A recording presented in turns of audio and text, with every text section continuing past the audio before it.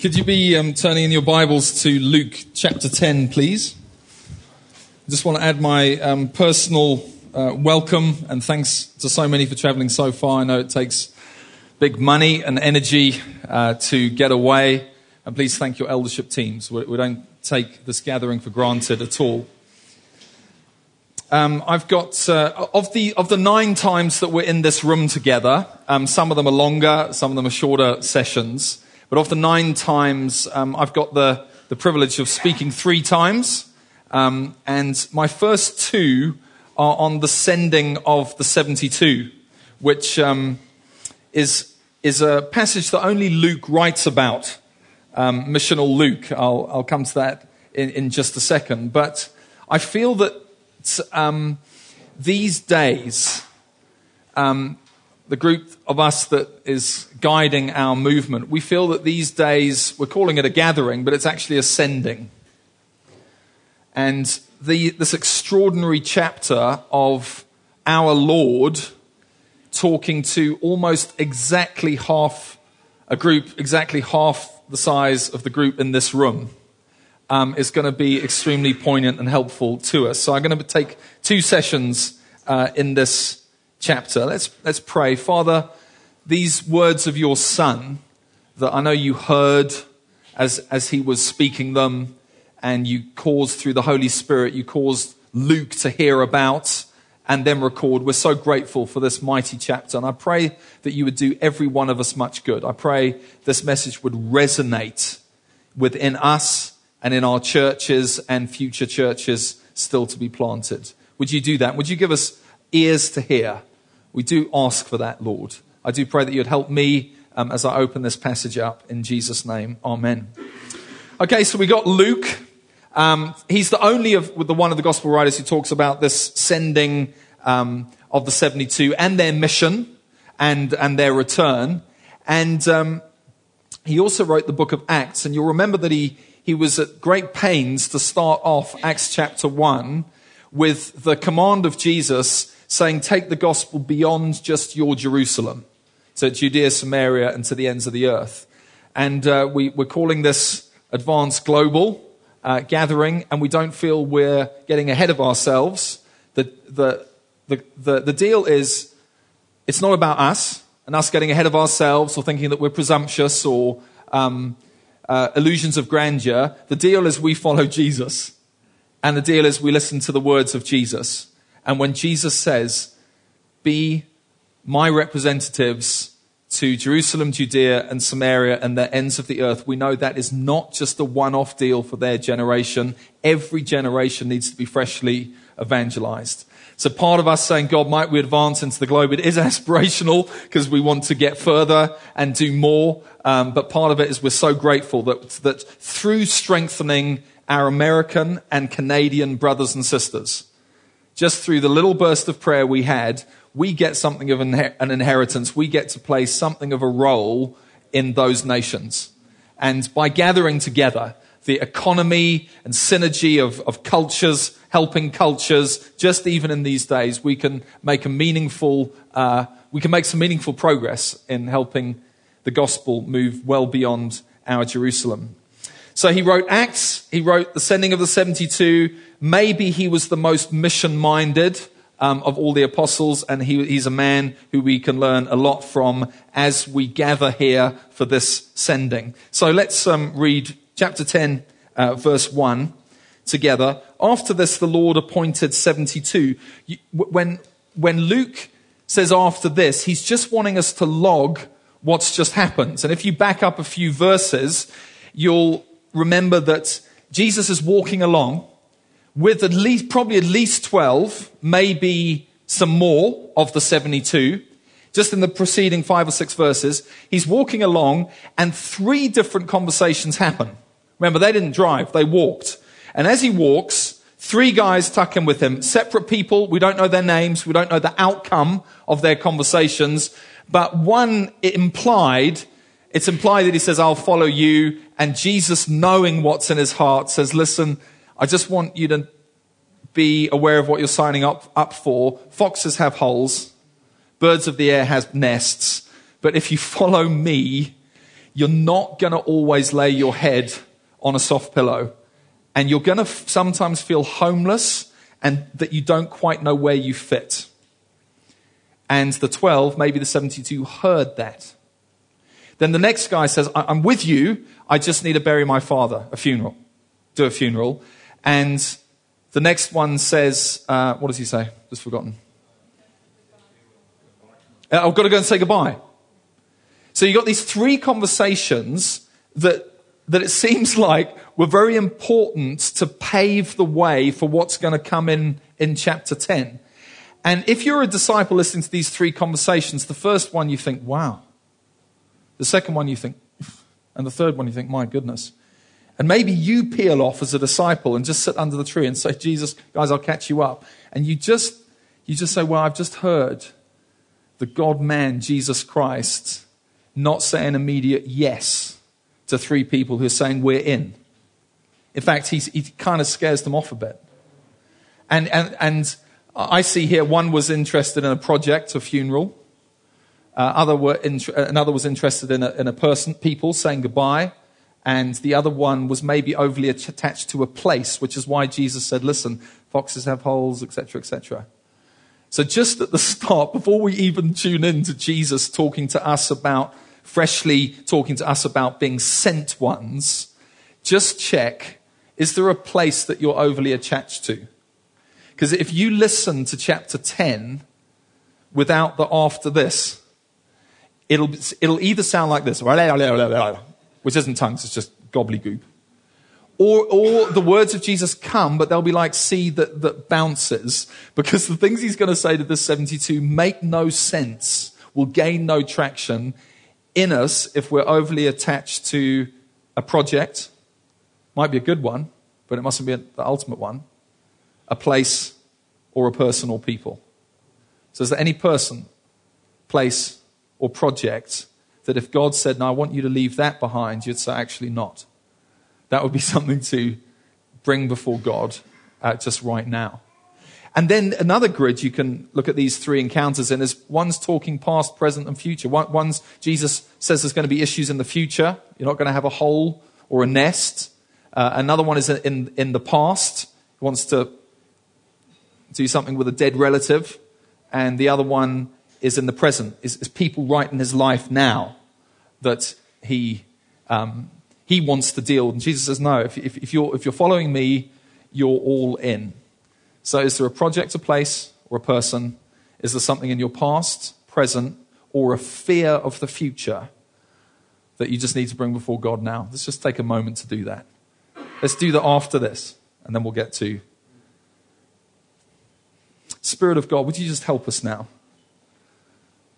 We do want to just read the Bible in context, and the hearers of chapter 10 had a remarkable time on the road with you, just with you through these conversations, just preparing the way and saying, listen, it's all in. I need to be Lord of everything. And we do just want to be like that, Lord, as we go into these days of sending.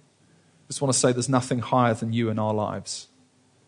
If there is, just lay it down. It might be an act of faith to lay it down because your emotion isn't there yet. Is there a place or a person or a project you're involved with that it's like, no, Lord, if you said stop doing that, I don't think I could. Bring that before God. Smash it at the foot of the cross. Just leave it there.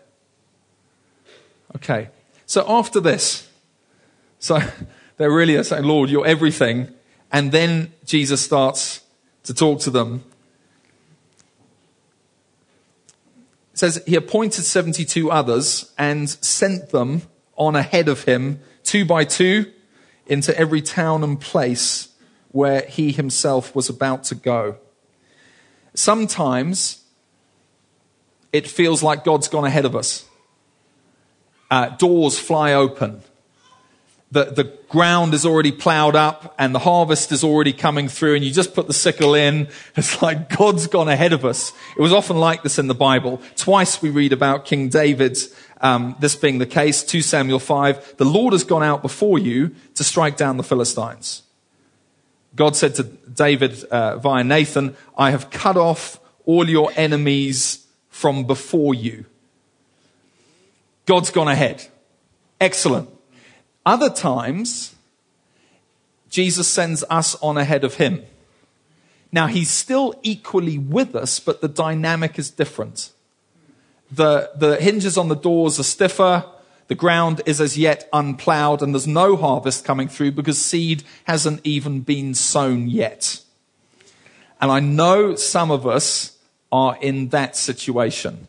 It feels like we've been sent on ahead, and we can even doubt if Jesus is with us. I know it's like that. I think of Andrew and C leaning hard on that stiff hinge of the door of Waterloo in London, or Ben and Lois, who are carving it out. They're hoeing away in the Rhondda Valley in Wales, and they haven't yet seen an adult convert. Some of us are still waiting for our first convert, our first elder. We're still waiting for the first month when the income exceeds expenditure. And you say, God, I know that you're with me, but I wish you'd gone ahead of me. And he is with you, but he's sent you on ahead. The season that you're in is this season. It's the season of prepare ye the way of the Lord. It's a season of patiently waiting for God. He will hear your cry, and he will set your feet on a rock, and he will put a new song in your mouth. It's a season of though the vision tarry, it will come to pass. It's a season of don't give up, don't grow weary in doing good. It's listen for the footsteps of God behind you. And if you're in the other season of God's gone ahead of us, rejoice in that. But this is a time when Jesus right up front is saying there is a pioneering component to what you're doing. I haven't yet gone to these towns and villages. They haven't yet known my magnetic field. They haven't known what I'm bringing. I'm sending you to break through. So dear friends, if you've arrived and you're saying, this is me, be encouraged. You're right here in Luke chapter 10.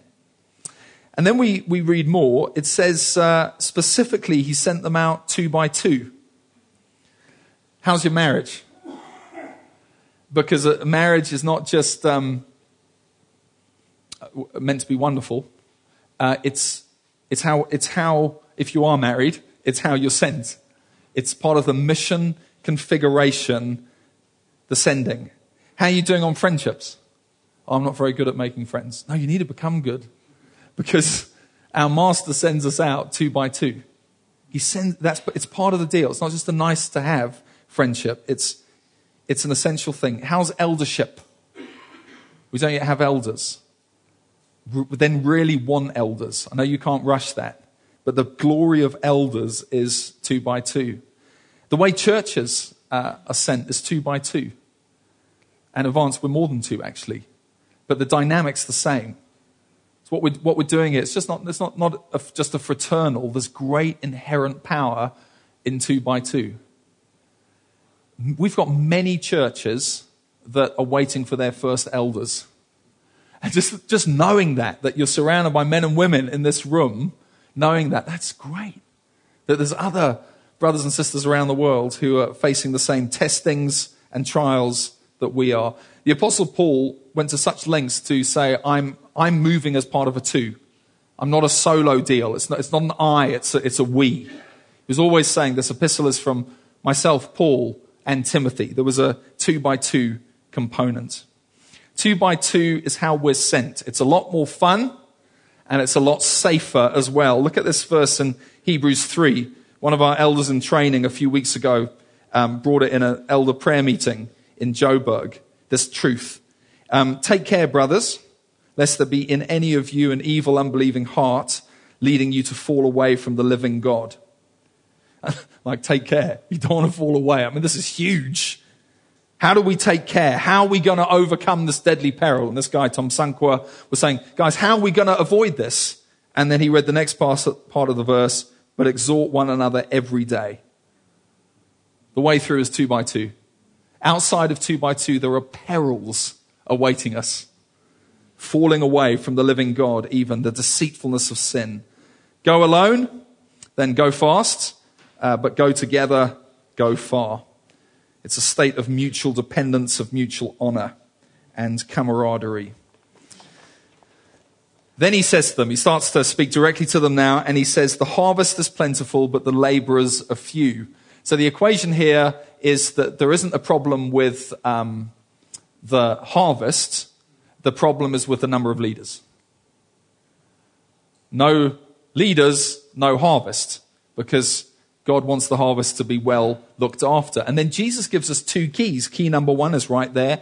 It's pray earnestly to the Lord of the harvest to send out leaders, effective disciple-making disciples. Pray earnestly. Jesus doesn't, he usually says pray. Here he says pray earnestly. And friends, this is such good news. Just put your hand up if you need some more younger leaders, if you've got a bit deficit there, okay? Older leaders, more motherly leaders. You need Titus 2, older women teaching younger women. You're thinking, where are they? Okay, more giving leaders. Yeah, okay.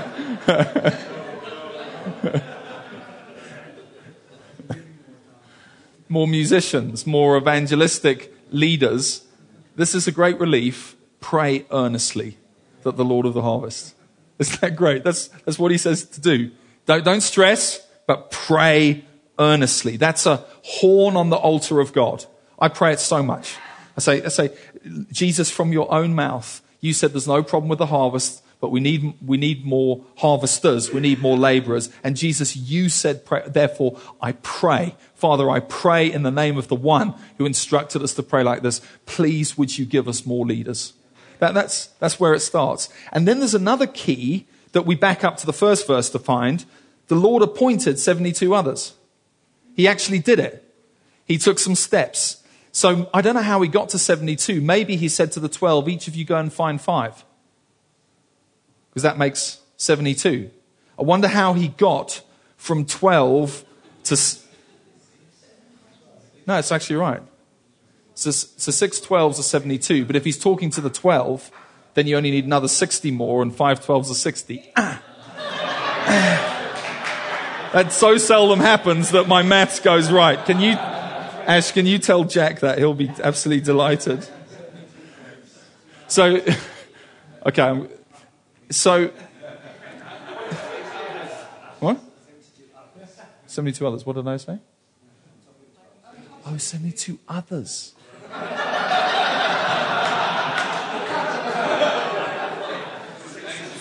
No, but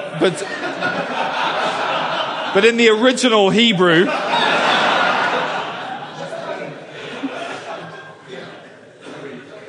"72 others." You're right. So maybe don't tell Jack. Okay.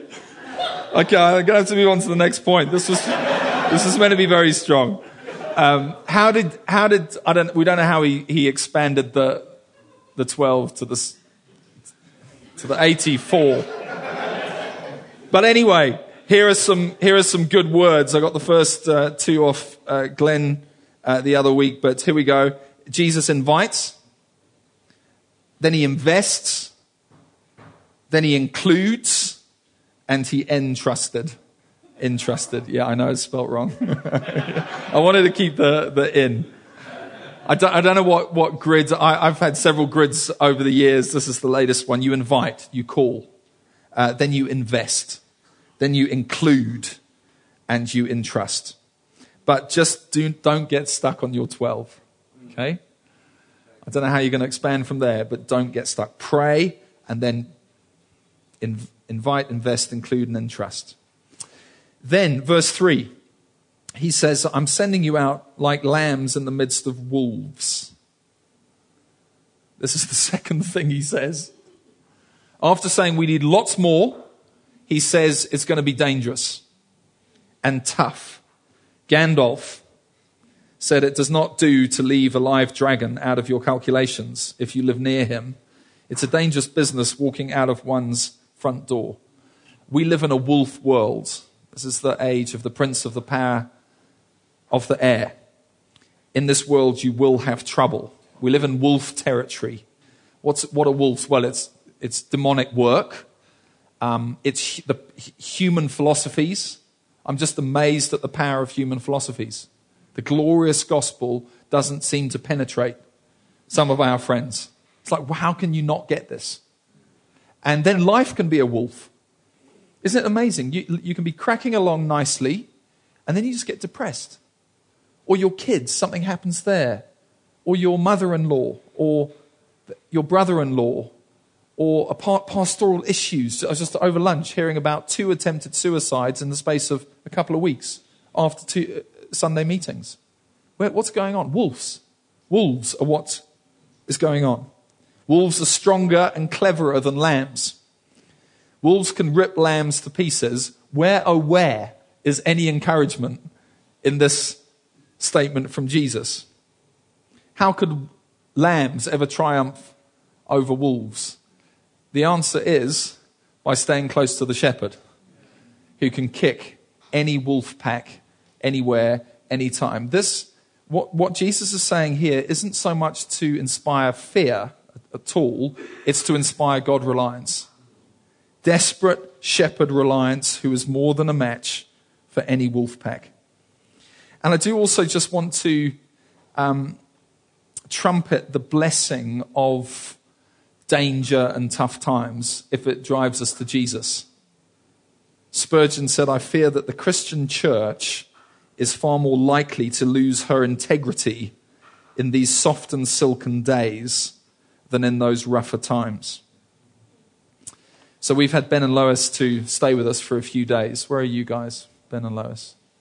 Just over there. Yeah, just wave. I just want guys to see you so they can say, how's it to you outside of meetings? They're just in a brutally tough area. We'll hear a bit about their story, I think, tomorrow. They're up for one of the interviews. But they are not being hugged to death by the bear of comfort.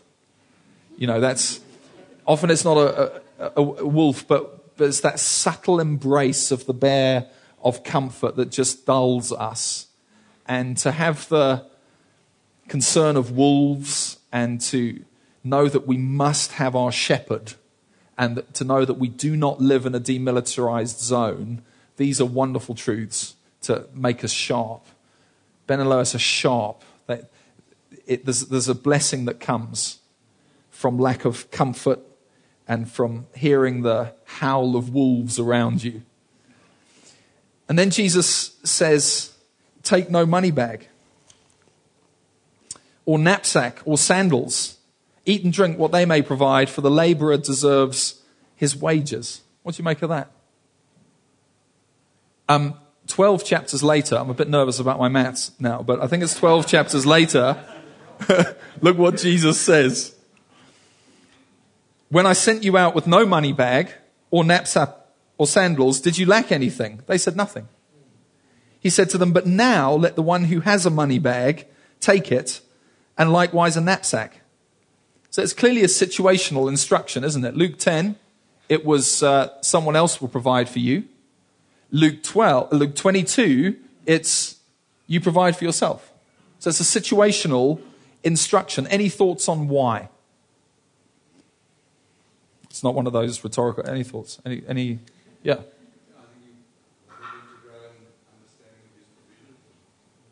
Okay, so maybe in which you're saying he wanted their faith to grow. And great. And which one do you think needs more faith?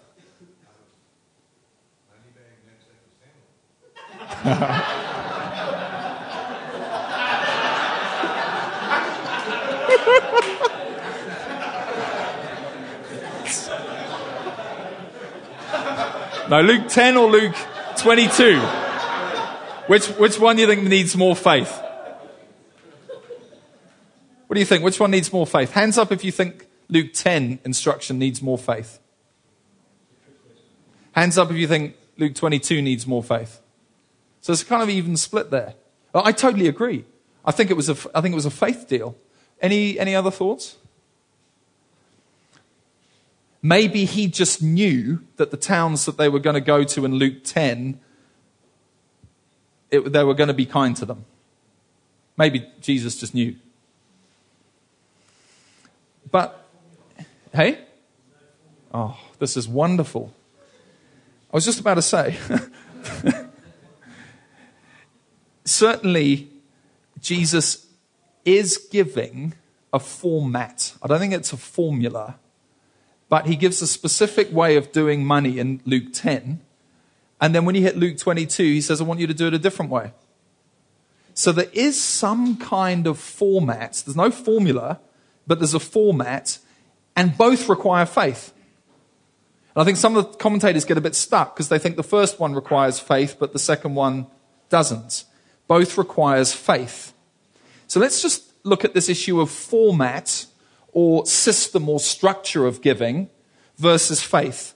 Old Testament, I think it was big on format, and there was faith in play, but the emphasis is on the giving laws and the 10%. And you still need faith, because to give anything you need faith, and particularly the first 10%, as it was in the Old Testament, that requires faith.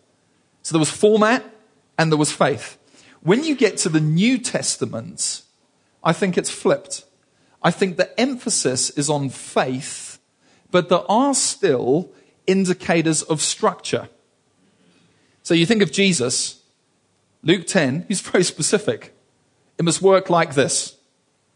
If you are taking ministry and being my representative going there, don't worry, they'll pay for the airfares. Take nothing with you. Your church doesn't need to pay. They will pay. Luke 22, no, you do it. You source your ministry from your bond. Source the trip from the bond. Or maybe that group of churches come? No, they can't pay. Okay, you pay. But there's definitely some specifics there. And then Jesus, you remember, he had an opportunity to overturn the tithe of spices and mint and so on. He didn't. Admittedly, that's an argument from silence. But then he was huge on faith. Massive on faith. He said, sow. Well, how much should we sow? Jesus said, no, I'm not telling you. Sow. Yeah, but how much? Well, good measure. Well, how much is that? And Jesus says, well, it's an issue of faith. That's why I'm using the word sow. It's an issue of faith. You need to be led by the Spirit. The formula, the format, the structure isn't the thing that must dominate. Faith must dominate. So hence Jesus saying sow. Jesus also said, you can't serve both God and money. And the legalist says, well, we'll break that down. How much should I then give? And Jesus says, no, I want your faith to be in play. I want you to listen to the Spirit. Jesus said, store up for yourself riches in heaven. Well, how much? Not telling you. Then you get the Apostle Paul. Was he into format? He certainly was. 1 Corinthians 16, he spoke a lot to the Corinthians about money. He speaks about proportional giving. Paul also speaks about organized giving. He liked giving to be organized. Get ready, get organized.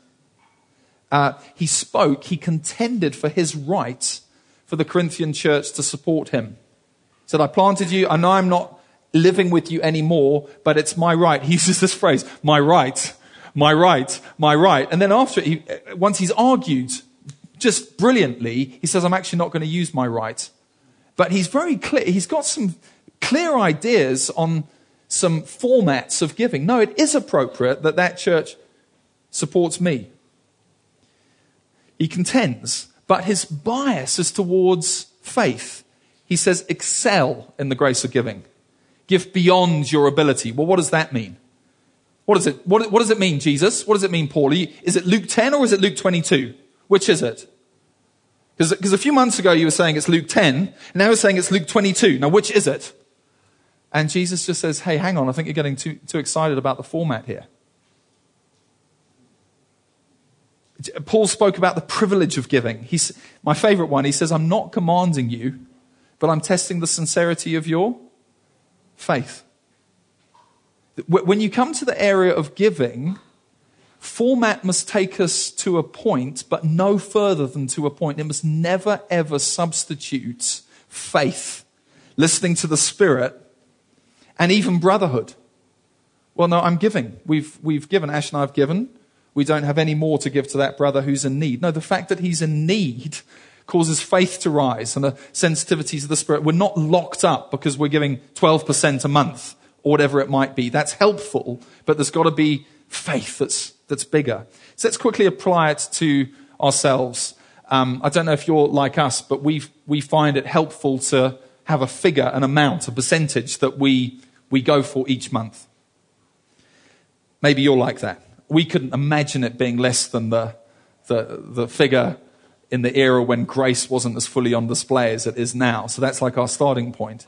But then there's all sorts of questions that the format, the system doesn't cover. So what's tithe deductible? Is that petrol bill tithe deductible? If you're traveling for ministry, but it's sort of also personal, what is it? And the answer is, well, you need to work this out in brotherhood, with faith, listening to the Holy Spirit. If we think of the church, maybe a local church, maybe your church gives away 10%, maybe gives away 20%.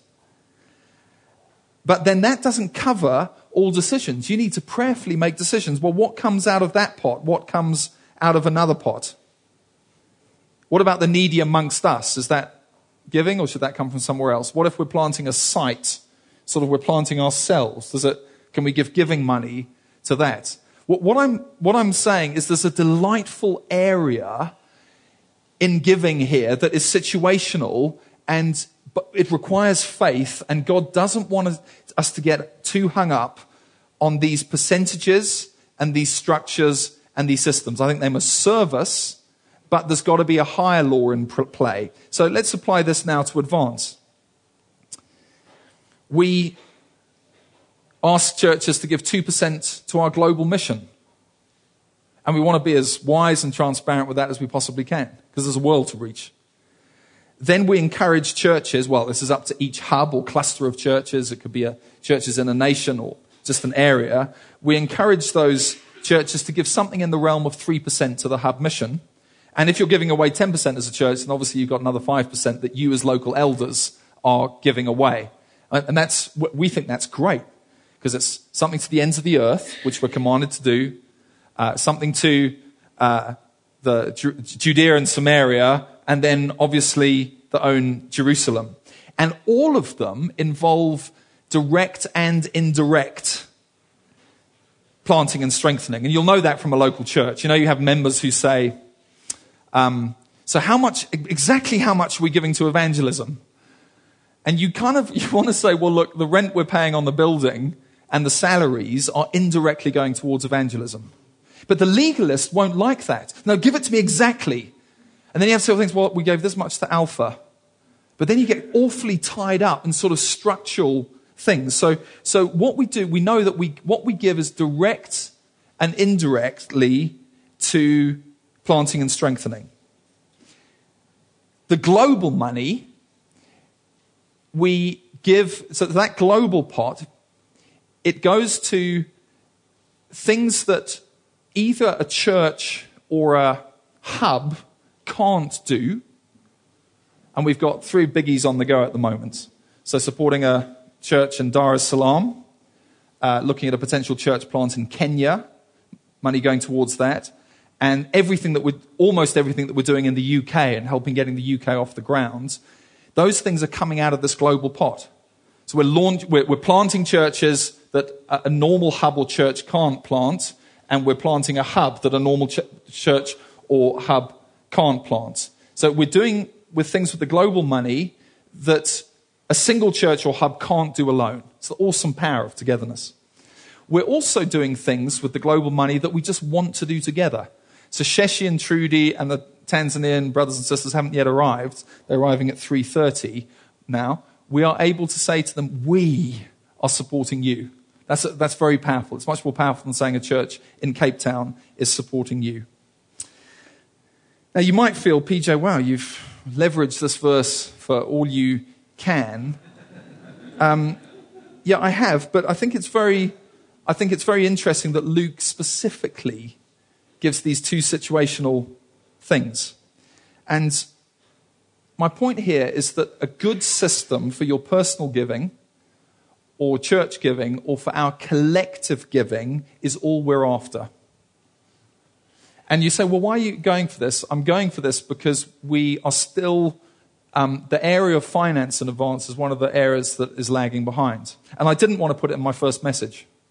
If you don't want to be talking about money on the first afternoon when everyone arrives. And I thought, you know what? Jesus spoke about it. When he was sending out the 72, he came right to the provision issue. And so to be faithful to the text, I want to come right to this provision issue at the same time that Jesus does. So we want to be known for a decent system of giving. 2%, 3%, and then local churches do what they feel is good. And it's about 3%, different hubs run it differently. But I hope you are thinking, well, it's not a perfect system, and well, where does that bit of money come out of, and what about that, and how does it all? We'll never be able to answer all those questions. We can do so much with a structure or a system, but we need to be known a lot more for brothers and sisters who have great faith and a great alertness to the Spirit in this area of giving. I don't know if I quite nailed that. May the Lord help whatever I didn't. Then he goes on and says, greet no one on the road. He's not encouraging rudeness, but Oriental greetings could take long. I think this one's about single-minded focus. The instruction was also in play when Elisha was talking to Gehazi to go and see if the Shunammite widow's son was dead or alive. So there's a single-minded focus. There's a prioritization. D.L. Moody writes, the trouble with a great many men is that they spread themselves out over too much ground, lay themselves on the altar of God, and then concentrate. The trouble with a great many men is that they spread themselves out over too much ground. Lay yourselves on the altar of God, then concentrate on one work. One nail driven home is better than 10 drawing pins. Many activities aren't necessarily wrong, just not necessary. Donnie, that's what you're going to be in a few years' time, my brother. Danny, yeah. Brothers and sisters, we live in a really busy world, and it's so important that we hear from God what we should do and what we shouldn't do. Then he says, whatever house you enter, say first, peace to this house. And if a son of peace is there, your peace will rest upon him. If not, it will return to you. So what's this peace? This peace is the peace of the gospel. He's essentially saying, give them the shalom peace of the gospel on arrival. And if they get it, work from there as a base. They may say, we've heard it already. That's cool. You can work from there as a base. What's this one about? I think it's firstly about great assurance that God is at work in some. You could use predestination. You could use election here. I'm comfortable with the phrase assurance that God is at work in some people. He says the gospel will not be received by some. It will be received by others. Preordained sons of peace. We just need to find them. It's also about the glory of sonship. I'm interested that Jesus uses a phrase that isn't used, that I know of elsewhere. He says, if a son of peace is there, your peace will rest upon him.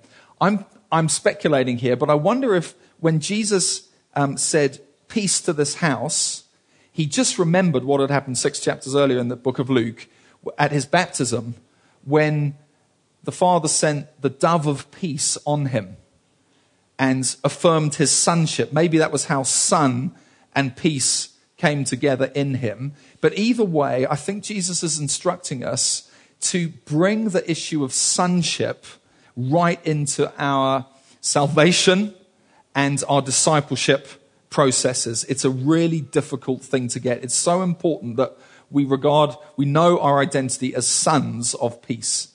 Maybe Jesus was just grateful that he didn't get a birth certificate from heaven. He got the dove of peace.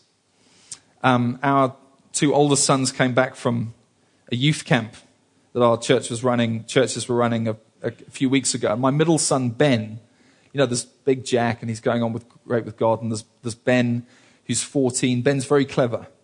He's very clear. He knows the gospel. He can articulate the gospel very well. he gets it here. And I said, Ben, what was the highlight on camp? And he said, Dad, the Holy Spirit night on Saturday night. And I said, what? Did God do anything particularly for you? And he's got these awesome big eyes. And they welled up with tears. And he said, yeah, sonship, Dad. He said, I know I'm a son. And he just like he said, I know I'm a son. And I didn't ask him any more questions because he'd have started to cry and he might have been embarrassed in the context we were in. I said, oh, great. And it's like he had the birth certificate, I'm a son of God, but then the Spirit came and he knows he's a son. My littlest son's like that, Sam. He can just get a bit forlorn and so on. And we walk along together and I know I'm your son, I know I'm your dad, but then I give him a wrestle or a cuddle and 2 minutes later the whole thing's changed. And he for the next few hours, he says things like, love you, Dad. Should we play more cricket, Dad? I said, oh, well played, Sam. He says, thanks, Dad. Love you, Dad. And the whole thing's just, honestly, it's the sweetest thing. And it's what's happened is he's gone from being a son to really knowing that he's a son. He's a son. These are sons of peace. Sons of peace. Daughters of peace. It's a glorious thing. Couple more. And remain in the same house. Do not go from house to house. What's that one about? I think it's about contentment. Don't always look for the best ministry deal, the best circumstance, or the best church. I think more than that, it's about being strategic. And I'm nearly done, but I think this might be amongst the most important things for us to hear. The way Jesus sends us is with limits. He doesn't send you to everyone everywhere. It's important to know what house we are sent to and to focus on that. Now, Jesus himself modeled this. Who was Jesus' house of peace? Israel, yeah. More specifically, the 12. He focused on these 12. So Israel, and definitely more specifically, the 12. How could he fulfill his ministry within 3 years? We often say, oh, it's just amazing. Jesus only did 3 years of ministry. And look, why was he able to fulfill his ministry in 3 years? Because he was going to the house of peace. He wasn't going house to house. Job done in 3 years. In 3 years, you can do 12 men really thoroughly. Think about the Apostle Paul. Think of him in Thessalonica. I remember when I first met Steve, this was probably 15 years ago. Do you remember that message you preached somewhere in England about Paul only doing 3 weeks in Thessalonica? And they thought it was an absolute failure. But he writes and says, it wasn't a failure, my time with you. And you think of 1 Thessalonians 1, the result of Paul's ministry was that the message rang out. The message rang out, becoming example to the surrounding areas. He was only there for 3 weeks. Imagine going to Bloemfontein for 3 weeks. And then you're able to write 2 years later, the message rang out from you. How does that happen? How do you get 3 weeks equaling a successful church? Chapter 2, remember those verses? I lived amongst you like this. He was only there for 3 weeks. The feel of the early verses of chapter 2 is that he was in a house. He was investing in a house there, a small community. Night and day for 3 weeks with one family, you can do awful lot of DNA. And then who goes house to house? They do. Who went house to house for Jesus? The 12. Think of Ephesus, his time in the hall of Tyrannus, that house of peace. All of Asia Minor heard the gospel. His statement in Romans 15, he says, I fulfilled the ministry of the gospel from here all the way around to there on the Mediterranean. How could he say that? He'd invested in specific people. He was sent with limits. He didn't try to do everything. He lived out 2 Timothy 2:2. The things you have heard from me in the presence of many witnesses, entrust to others who will go to others, who will go house to house. It's so important we know what we're not called to and what we are called to do. Otherwise, a growing church or hub or movement will rip us to shreds. When Jesus says, go to a house of peace, but he says, don't go there. That's a command from Jesus. Do not touch that. Don't do that I want you to do this. If you do this, then that will be done, but it will be done through others. Jesus is saying, I'm sending you in a manageable way, a way that your burden is easy and your yoke is light. How often do we get into bed saying something's wrong here? Either Jesus was lying about the weight of his burden, or something else is out of place. What we're living is not yoke is easy and burden is light. So how do we do this?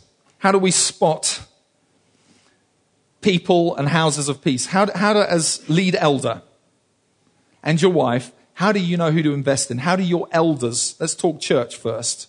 As a church grows, what is the house of peace that the eldership team should focus on? As a church grows, what is the house of peace that the lead elder or the eldership team should focus on? Leadership team. They will go house to house.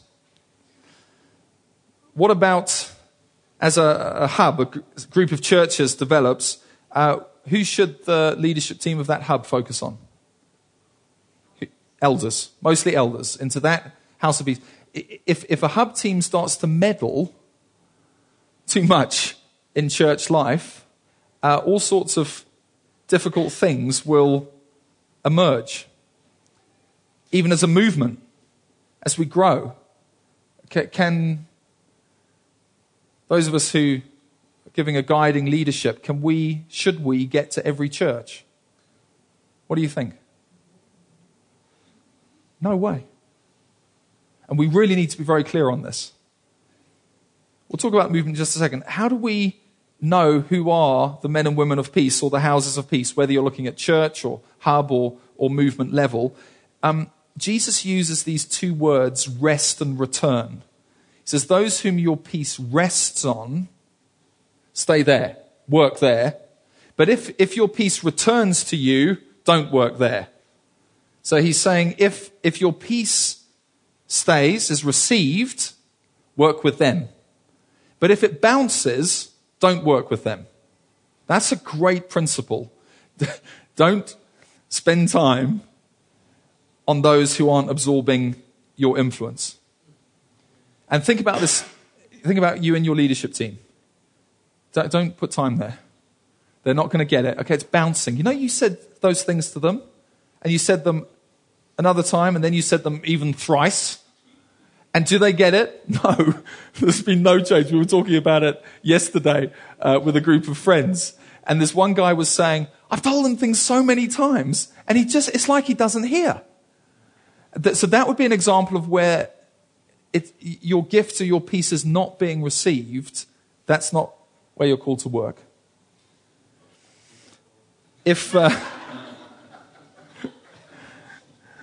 Well, just look at this at the movement level.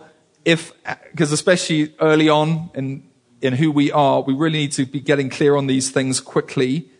If apostolic teams don't know their limits, thank you, clicker.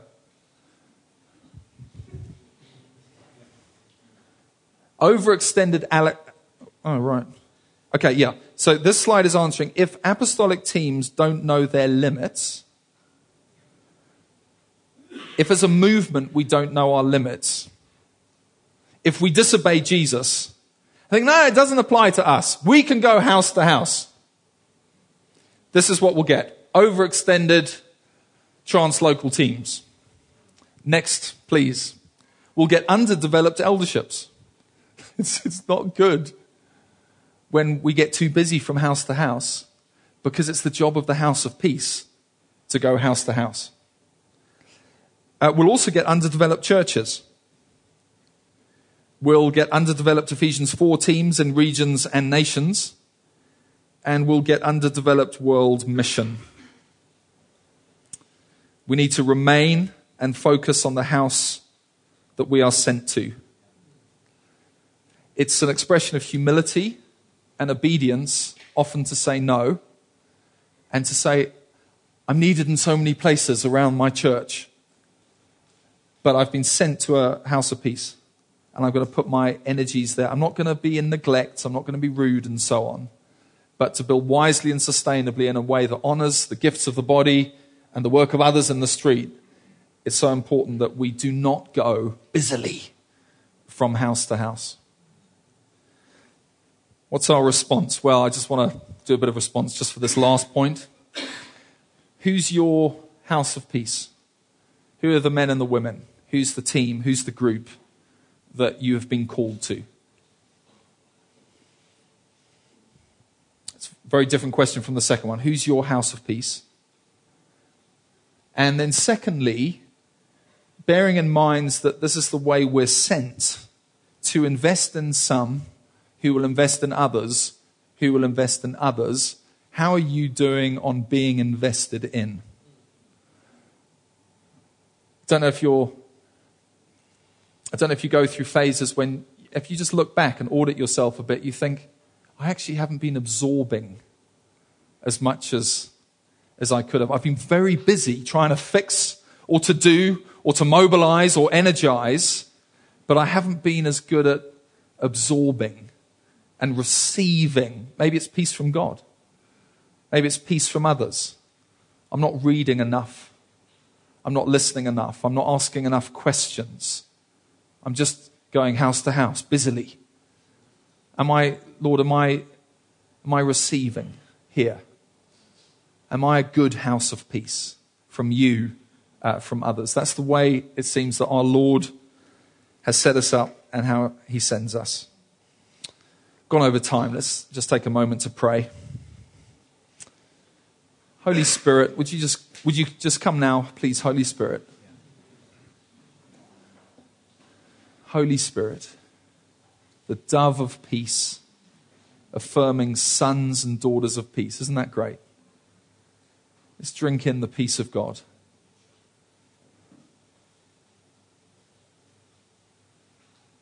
Houses of peace, house to house. Holy Spirit, would you please align us with these really startlingly specific teachings of Jesus? Would you come? Just help us, Spirit of God, right now.